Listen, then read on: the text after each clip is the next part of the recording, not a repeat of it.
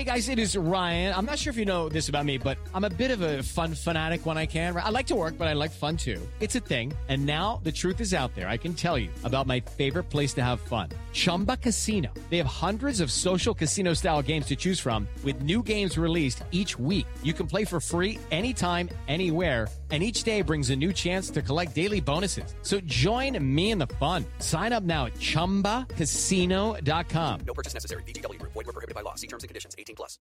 Hello, Outward listeners. Happy Pride Month. Producer June Thomas here. As I mentioned last Wednesday, this month, in honour of Pride, we're going to be bringing you an episode of Outward every week. You'll still get the biggie on June 22nd, but we're also going to supply some shorter snacks of gay goodness along the way. Today, we wanted to share a conversation I had last summer with Joan E. Byron, known to one and all as Jeb. It was for Working, Slate's podcast about the creative process. And in the interview, Jeb discusses the creation, funding and printing of her groundbreaking 1979 photo book Eye to Eye, Portraits of Lesbians, which was reissued by Anthology Editions in 2021. I hope you enjoy it. Please join us next week for a delightful conversation that Brian, Christina and Jules had about the big summer rom-com Fire Island. Thanks for listening and stay gay, everyone. So, who are you and what do you do? Well, my name is Joan Byron. I also go by the name Jeb. I am a supposedly retired, but not really, photographer, filmmaker, and activist. So I should say before we start that although our paths haven't crossed all that much in the last couple of decades, we knew each other back in the 80s in Washington, D.C., when I was on the Off Our Backs Collective and worked at Llamas, I think. And we were both dykes about town.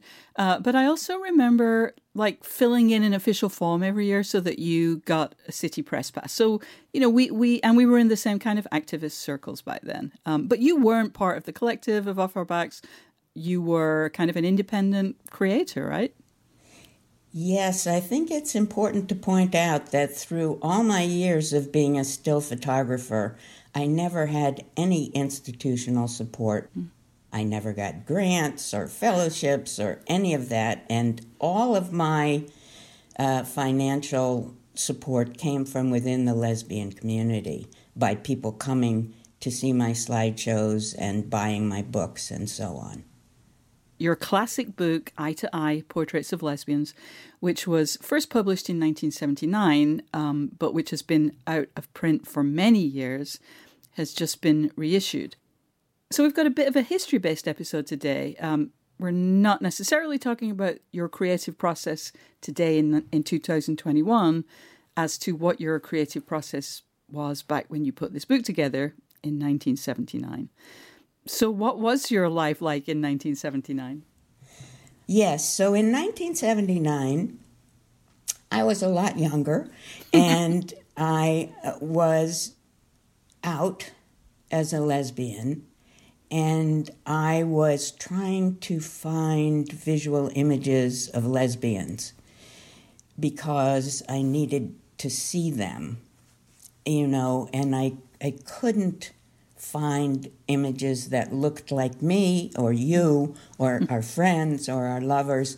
The images I found were either overly romanticized and, white, young, slim people, or they were the monstery, scary porno type images. Mm-hmm. So I decided to try to make those images myself. And then when I had what I thought was a good number that represented a good cross-section of our population, I decided to make a book, and I ended up self-publishing for reasons we can get into if you want to. I mean, I know that when the book came out, it was the first book of photographs of lesbians by a lesbian, explicitly acknowledged as such to be published, which, I mean, first of all, that's a lot of firsts, but also I think a lot of kind of younger people who've grown up in recent years almost kind of don't quite believe that that's possible. Oh, they totally don't believe it. People all over the world don't believe it.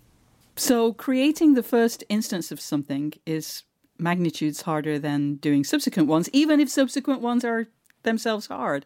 So do you remember not only deciding you wanted to do a book, but like deciding that you could? Well, that it would be possible? I did not know if it would be possible until I asked the women that I wanted to photograph if they would agree to have their faces and names in the book that said where the photograph was made. And that was sort of irreparably coming out for those people. Yeah. And anybody could get a book. And if the women had not agreed, there would have been no book. It was the courage of these women that made the book possible.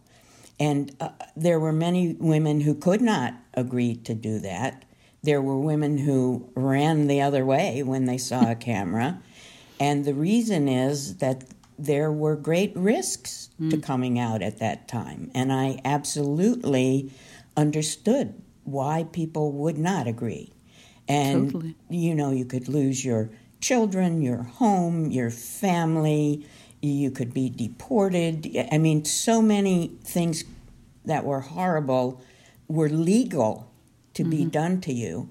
And yet, here were these courageous women who understood that lifting the burden of hiding, of lying, of denying who you were was also worth taking some risks. And it was by them showing other people that it was possible is, I think, a great deal of the power of this book was as the power of example, and that it became sort of not only representational in that way, but aspirational for some people. Yeah, that's really interesting. I will get back to the book and the making of it in a second, but I'm also aware that, you know, the book, it was somewhat hard to find even, you know, in the early days. Like, you kind of had to go into a feminist bookstore, probably. But you had postcards too, right? A lot of the photos in the book were also available as postcards. And I feel like those were even more, I mean, of course, they were more accessible in the sense they were cheaper. They were easier to buy and people would put them up on their walls. Like, that was really putting yourself out there, right? I mean, they weren't only going to live in a book. You know, the whole reason I was making the photographs was so that people would have them. And I wanted them to be as accessible as possible. So most of the photographs of mine that I ever saw were on cheap newsprint and looked awful. Yes. So when, you know, halftones bleeding into themselves. And I made the postcards and the book and some calendars so that people could purchase them and take them home and have them. And there are some wonderful stories about people seeing the postcards up on people's fridges and that being a signal to each other, you know, people finding each other as lesbians because of seeing my images in their homes. And that makes me, you know, thrilled. I bet. Okay, so back to the book. You've made the decision you're going to do it. You've realized that women are willing to have their photos, you know, go out into the world. But then you had to take them because these photos are not all just taken, you know, in your backyard. These women are all over the country. They're all different kinds of women. How did you find them? Well, we have to remember there was no internet. Right. So it was difficult to find them. And what I did was travel all around, and I was sort of passed from friend to friend, and it was all word of mouth. I had a vision of what I wanted in the book. I knew it couldn't be just our friends, you know, in Washington, D.C., because we were too alike. And our politics, although we didn't have the word, were intersectional.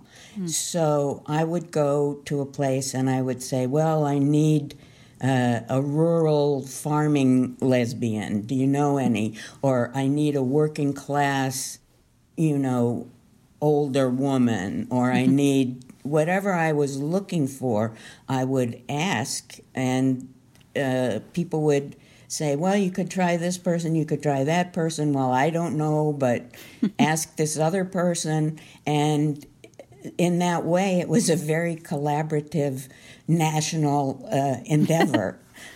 So you were really kind of tapping into the network. And were you writing letters to people? Yes. So it would take a while just to hear back, right? I mean, we're so used now to just getting an instant response on email or Slack or something, but you had to wait for it to get there, find people, come back, right? I mean, do you know how long it took to kind of gather the photos? When did you, it came out in 1979. Do you recall when you started taking the photos that were in there? I started in 1971, but the truth is that the bulk of the photos were actually all done in the year prior to the publication. It must have cost quite a bit of money to travel around. And I know you were doing movement jobs. I mean, how did you pay for the travel to make the photos and meet the women who you were going to be photographing? Because I can tell from these photos that you didn't meet them and take the photos 5 minutes later and move on. No, there is quite a process involved, as you can imagine. But the way I got around was, in a broken down old car. And I stayed with people. And as you know, most lesbians have cats, and I'm allergic to cats. So it was difficult. That was my, I needed OSHA or something. And but the process was, if somebody had been identified to me as a possible person who might be in the book, I would usually meet them or talk to them or write to them without a camera being present at all. And I would explain what I was doing. I would be very clear that this was meant for publication. I had designed special release forms that said, I can be identified as a lesbian, I can have my name, I can have whatever, and then people could decide whether they wanted their whole name or just their first name. And mostly what the process was, that was for me to explain why I thought they, in particular, would be a wonderful person to be in the book, why I wanted them to be in the book. And, it was a way of building understanding and trust before we got to the place when there was a camera present.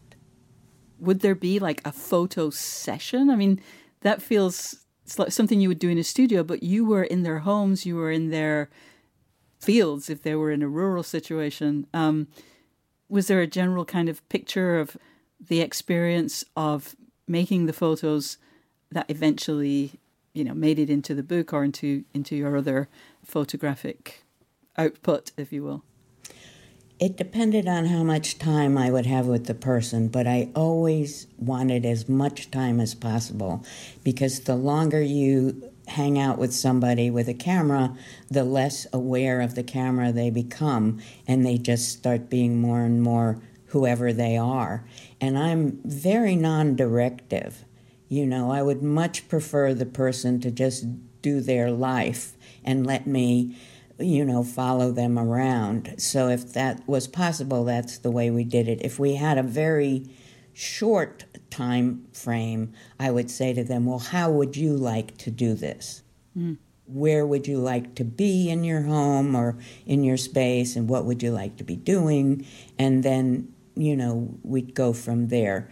But I do not believe in posing people, because it decreases the authenticity of the photograph, to me. I think people understand it and feel the energy of a photograph, even if they're not conscious of what they're experiencing looking at it. I think the energy that was happening when it was made is in the image.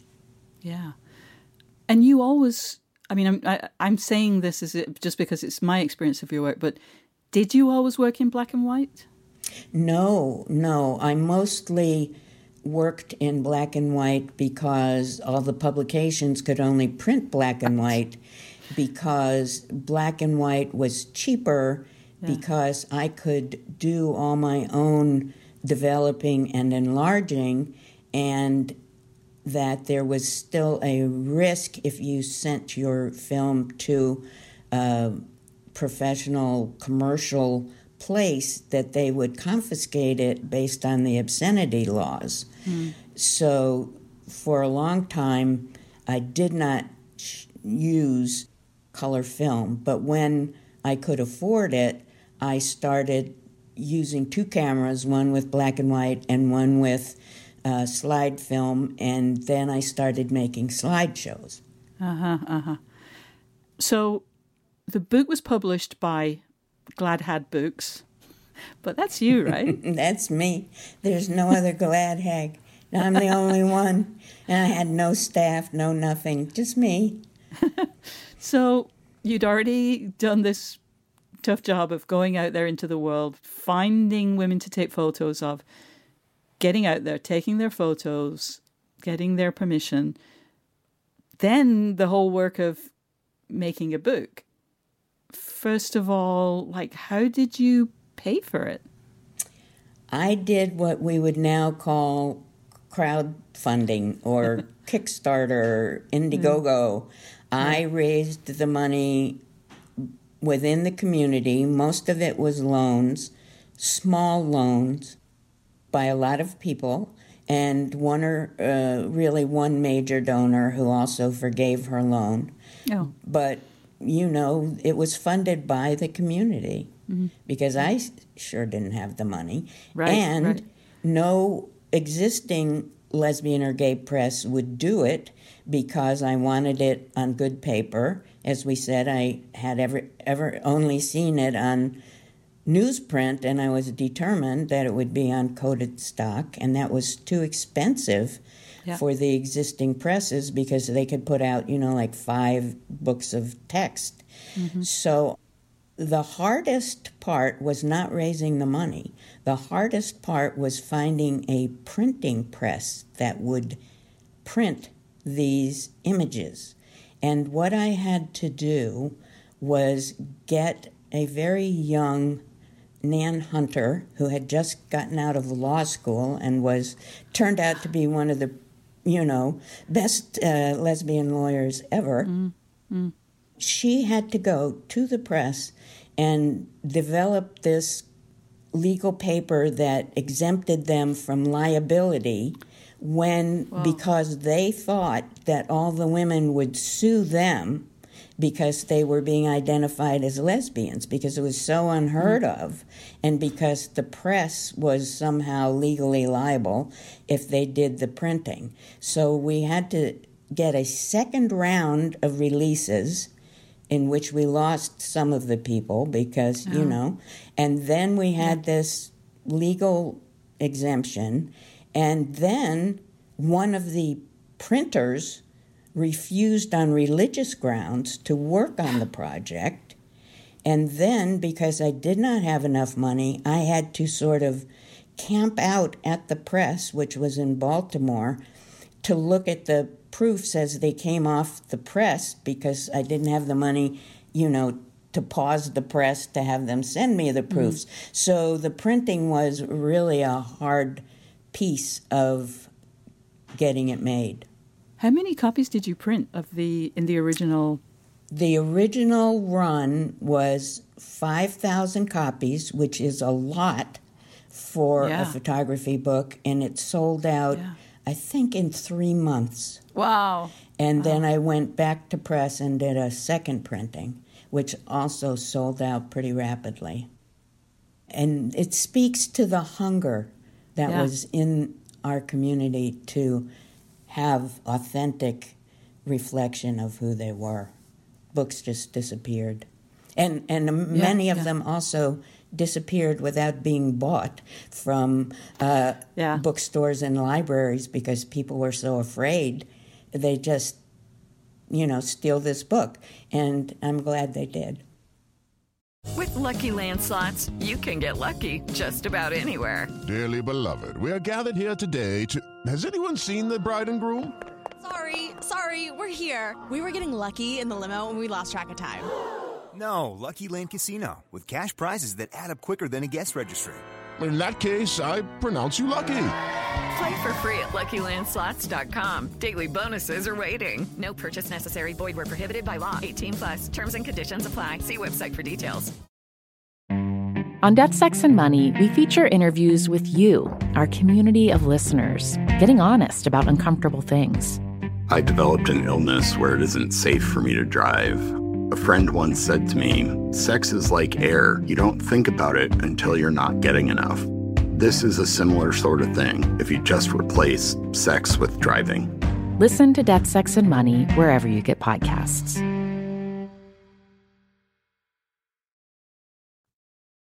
So one of the things that struck me as it's funny, I haven't seen the book for years because I didn't have a copy, and it's been kind of one of those lost books. I'm so glad to see it reissued.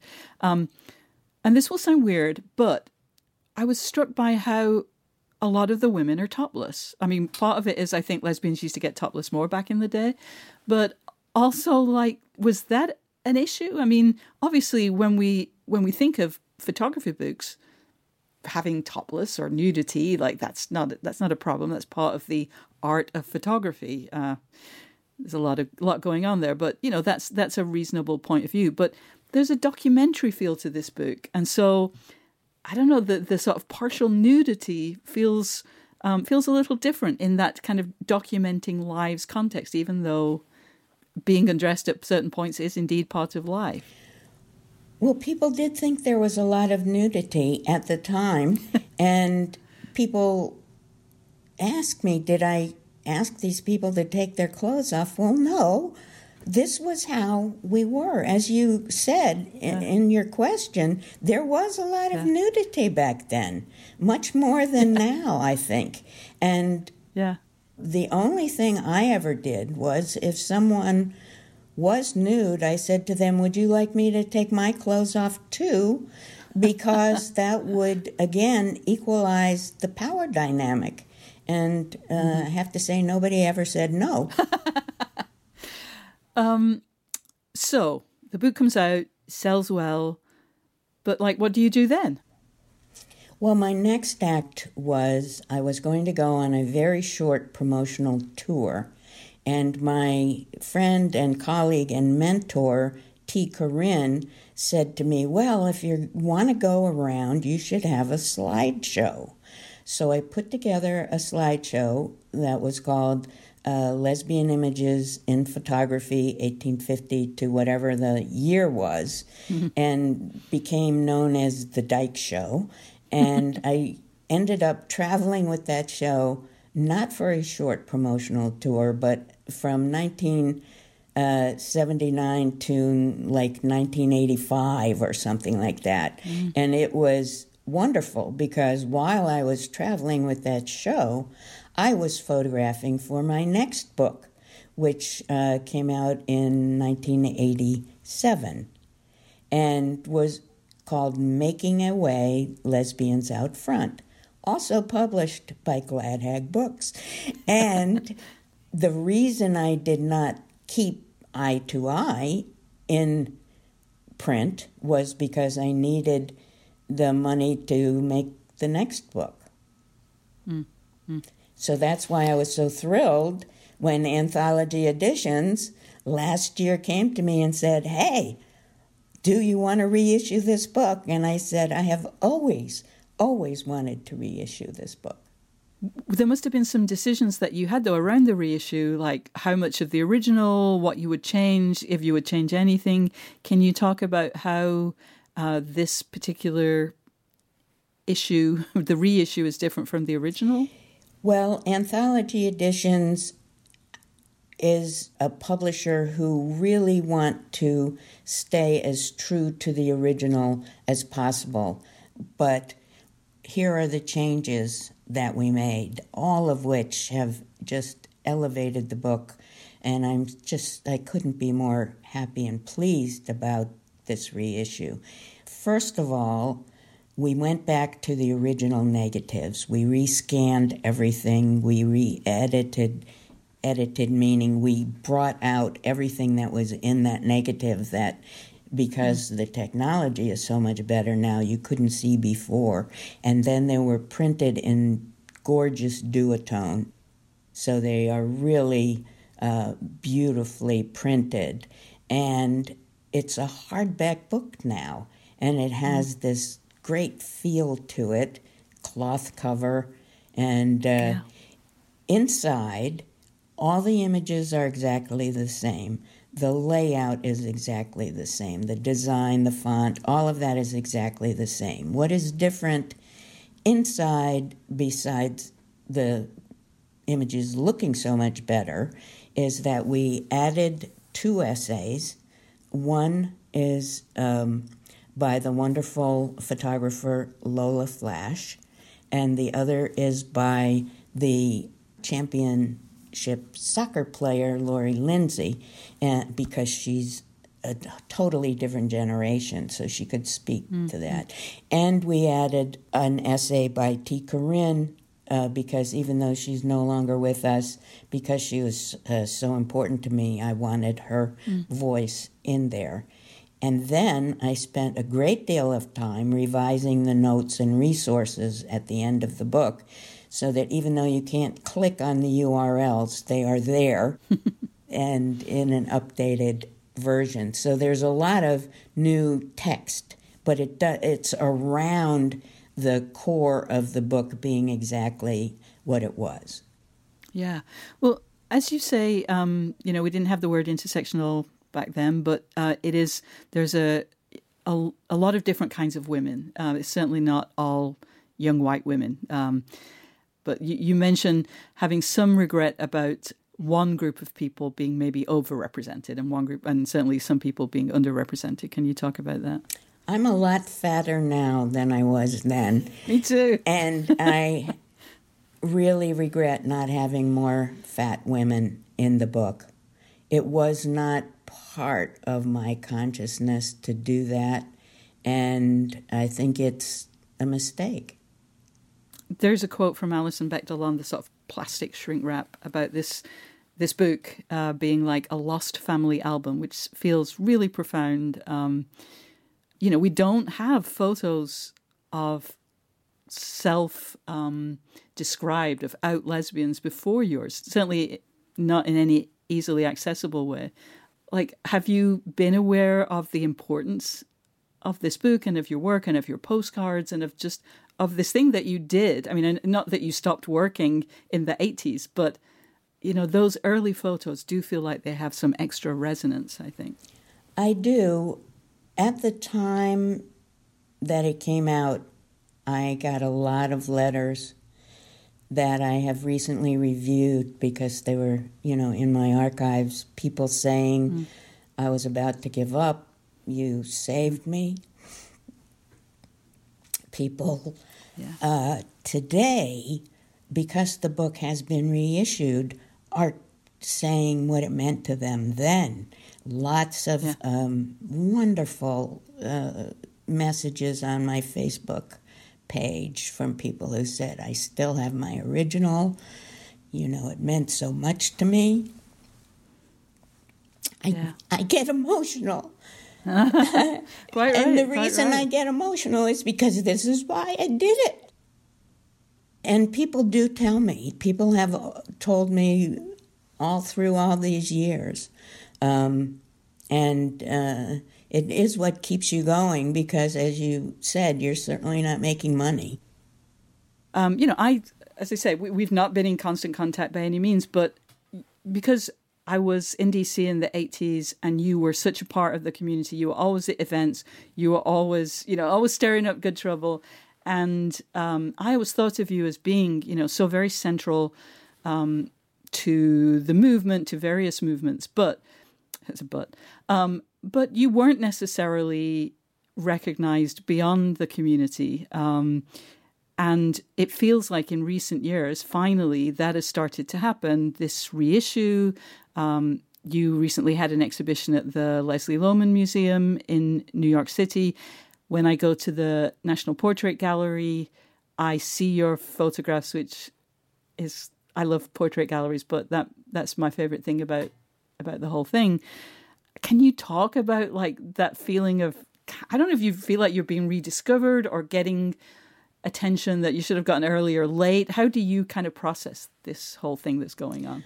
My primary feeling is I'm so glad I lived long enough to see it, because when I was making the work, I always knew it was important, and I thought it would be recognized after I was dead. And the fact that I can enjoy the recognition is really something I'm exceedingly grateful for. Saying I was not necessarily recognized is a big understatement, June. Outside of the lesbian community, nobody knew who I was. Nobody cared about my work. And the most surprising thing that's happening now, well, maybe not the most surprising, but one of the things that is surprising to me is that my work is not only being recognized and acknowledged as important documentary, which is what I thought would happen, but it is being looked at as art and being appreciated as art. And that is beyond what I had hoped for.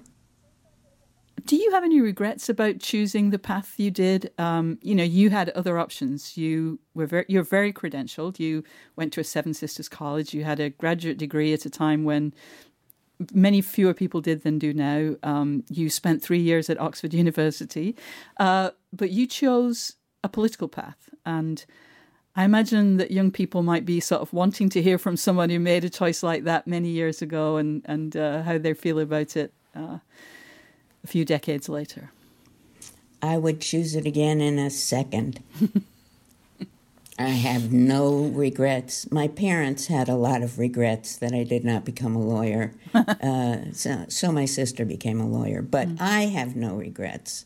I really loved doing what I did for my whole life. Had I not loved it as much, I don't think I would have made some of the sacrifices that it required to be, an artist, activist my whole life.